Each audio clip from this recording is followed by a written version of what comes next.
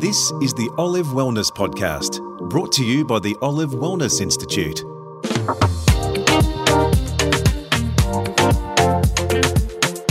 Welcome to episode 1 of Olive Wellness Podcast.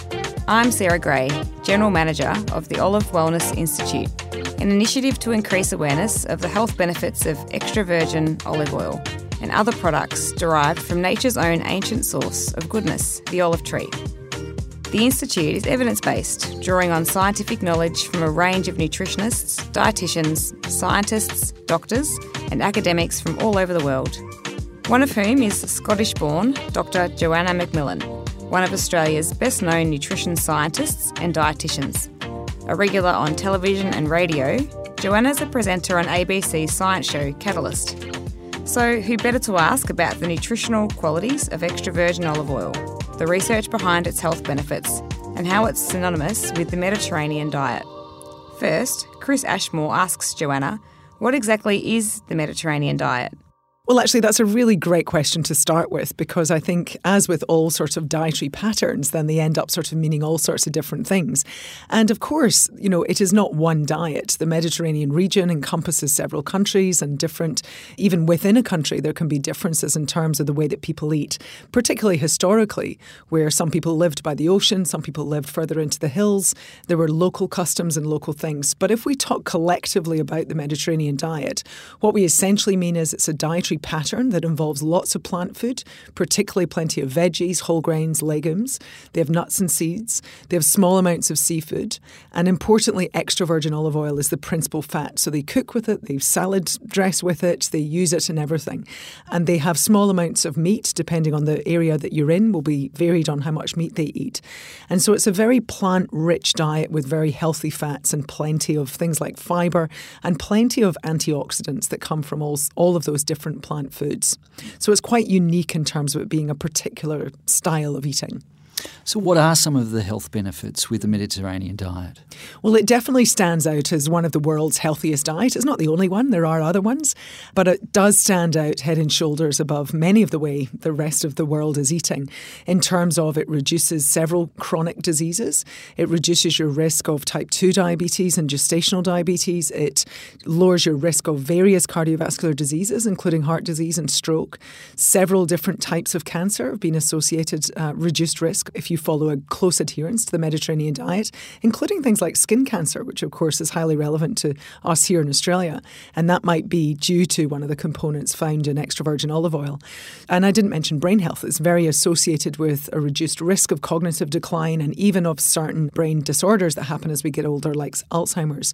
So it seems to be incredibly anti-inflammatory in the body and through various mechanisms seems to be really good for us right from sort of tip to toe. Well, you mentioned some of the different regions with their own types of diet. If we can focus on that a bit more, what are some of the differences between the different regions in the Mediterranean? So some of the regions in the Mediterranean, and it's important that we stress here, this is the traditional Mediterranean diet. If you go and visit the Mediterranean region today, the diet may not be. I mean, the Mediterranean region, just like the rest of the developed world, is starting to struggle with obesity and chronic disease and so on. And that's because their diet too has shifted. And of course, the sort of influence of ultra-processed food is making its way around the entire world, including the Mediterranean. So what we're really talking here is about what's traditional to these areas. So you have some areas where they will have bread. And so, for example, Crete, which is a Greek island, is really kind of thought of as one of the main true traditional Mediterranean diets. They actually tend to not have so much pasta. They actually have more sourdough bread. So there's differences there, whereas other regions, of course, in parts of Italy that would be included as Mediterranean diet will have more pasta than bread. So there are those differences. Some areas, clearly those closer to the sea, are going to have more seafood than communities that lived further up into the hills. So there are these kinds of differences, but they do have the same commonalities. So they are all plant-rich. They all use extra virgin olive oil. And they all have, it's important to mention, it's also their lifestyle and their attitudes, you know. So they have a real importance on food and a stress about food being an important part of the day. If you've ever travelled, you know, you can go to parts of Spain in particular where nothing happens in the early afternoon, and that's because the shops all close, businesses close, everyone goes home for lunch. You sit around a table with other people, maybe your family, maybe other friends, and you actually eat lunch, you have a siesta, and then you go back to work. It's a very different culture around food, whereas we tend to be, food's not important during the day. But actually it is for our brain and for our enjoyment and pleasure with food. So we tend to sort of slip it to the lowest list of priorities and try to get through our emails and our work. And food slips away. And I think that leads to a lot of the problems that we have. So it's something about the Mediterranean diet being a really family-centric, food-centric, really enjoyable it's the lifestyle that goes along with it that seems to be important, as well as the nutrition.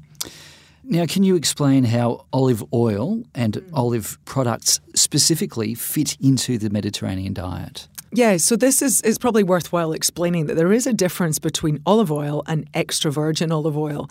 And the clear distinction is not in the type of fat. It's the type of fat is the same across all those olive oil categories. So it's a fat that is dominant in the monounsaturated types of fats. And we know that those have health benefits for us, particularly in relation to our blood lipid levels and our risk of cardiovascular disease.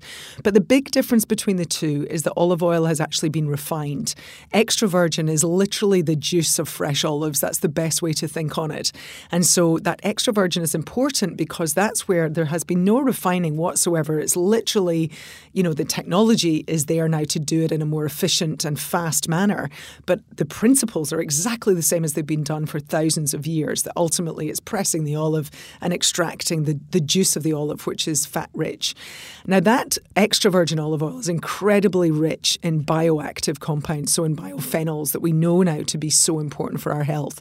So the impact on health from extra virgin olive oil is, yes, from the type of fat, so the monounsaturated dominant fats that are there, but mostly the interest lies in these other bioactive chemicals that are present that we're just starting to understand more and more about. So extra virgin olive oil is more pure than plain olive oil? Yeah, so olive oil has been refined. It means that either the olives haven't quite been fresh, so it's had to be refined in some way to make it fit for human consumption. So it may have had to be filtered, it may have had to be dealt with pressure, with heat, or with other means of making it suitable to be consumed as an oil. And unfortunately what that does is it makes it safe for consumption. We've still got those monofats, but we get very few. The levels of those bioactive compounds and the polyphenols present are much, much, much lower. And so we're not getting the full benefit. And for Australians here, it's really easy to get good quality extra virgin olive oil because we have a great industry. And almost all of the olive oil that we produce in this country is extra virgin. So if you buy Australian extra virgin olive oil, then you don't need to worry. Just look for Australian on the bottle, look for extra virgin olive oil, and you can be assured that you're getting all of those health benefits.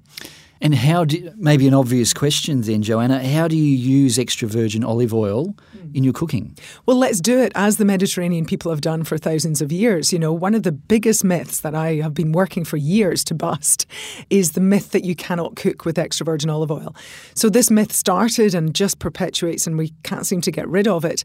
But actually we've now got the studies to very clearly show us that the Mediterranean region have been cooking with extra virgin olive oil literally for thousands of years. Refined oils like rice bran oil and canola oil and all these are modern oils that were only created in the last century. So these are new to the human diet.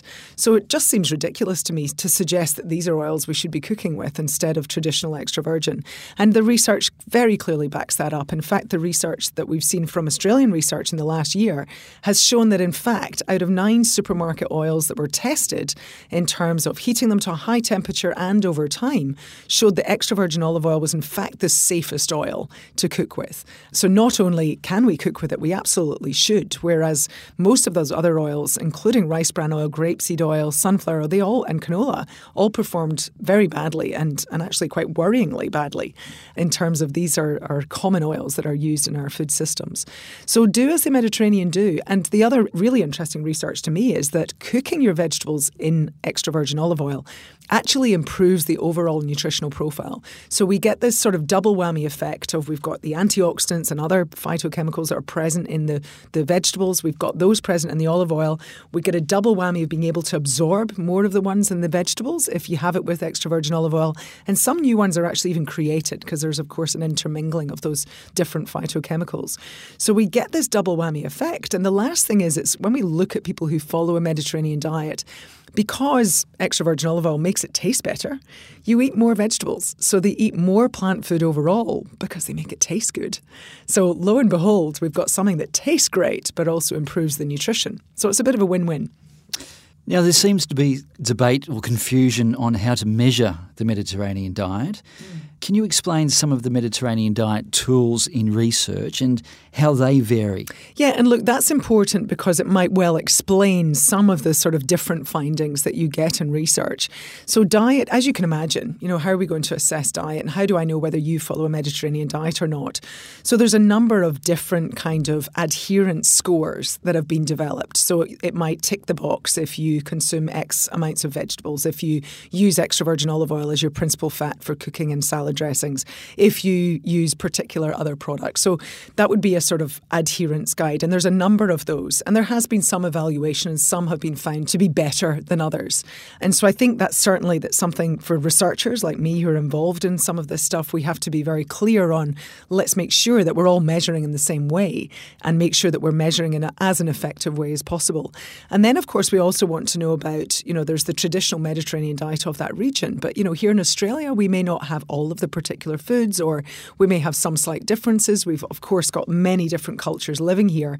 So it's also about being able to take the Mediterranean diet and make it applicable for a number of different cultures. And what's nice is that we can actually do that. So if we take the principles that we know to be really good, you could be of Asian background and do very traditional Asian cooking, but suddenly you're using extra virgin olive oil. You've got lots of plant food. You've reduced your meat and you're having more seafood. Then you're following the principles of a Mediterranean diet, even though you're applying it into an Asian style of eating. And how does the Mediterranean diet stack up against other diets? It stacks up really well, and in fact it usually comes out shining, particularly against things like low fat, low carb, other sort of dietary patterns. It stacks out better. So in terms of reducing type 2 diabetes, for example, it comes out shining.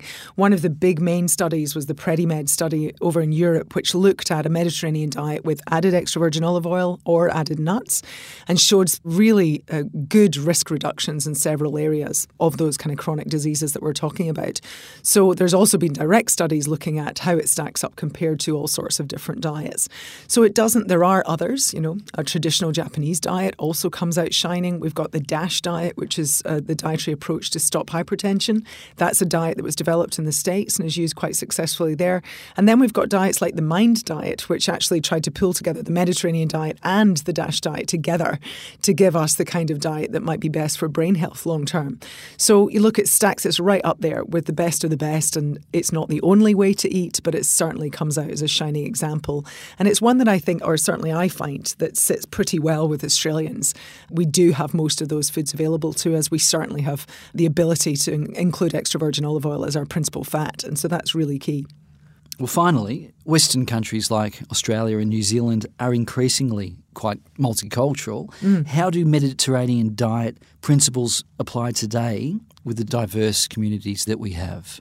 Yeah, that's what I think is really nice about this. We can apply the Mediterranean diet. So let me give you an example. I worked with, for one of the television shows I was involved with, I had a family where he had clinical depression and we wanted to use a Mediterranean diet to see whether we could change his microbiome and whether we could improve his symptoms of depression. And his wife was Indian, and so they ate quite a lot of Indian food in the home. So I worked with that family and we very successfully said, well, actually, a lot of what went on with her, she cooked mainly sort of vegetarian, very plant-rich, lots of legumes in her Indian cooking. And I said, you know what, this can fit really well with the Mediterranean diet. All we need to do is swap your ghee for extra virgin olive oil. Then suddenly we're bringing in those principles of the Mediterranean diet. So they ended up with a sort of Indo-Indian Mediterranean sort of a diet that actually was fabulous, and he got really great results from that. So that's a really good example. I think if you change the type of fat, you use the principles of lots of vegetables, a little bit of seafood, wine only with meals. You don't have to have wine, of course, you can choose not to drink. But, that sort of Mediterranean style of including nuts and seafoods is essentially a whole food diet. And that can be applied to any culture. When you look traditionally at most diets around the world, in fact, it comes back to whole foods because that's all that used to be available. And provided you have that as your principle, then you've got a healthy diet moving forward. Can you even apply Mediterranean principles to the Scottish diet?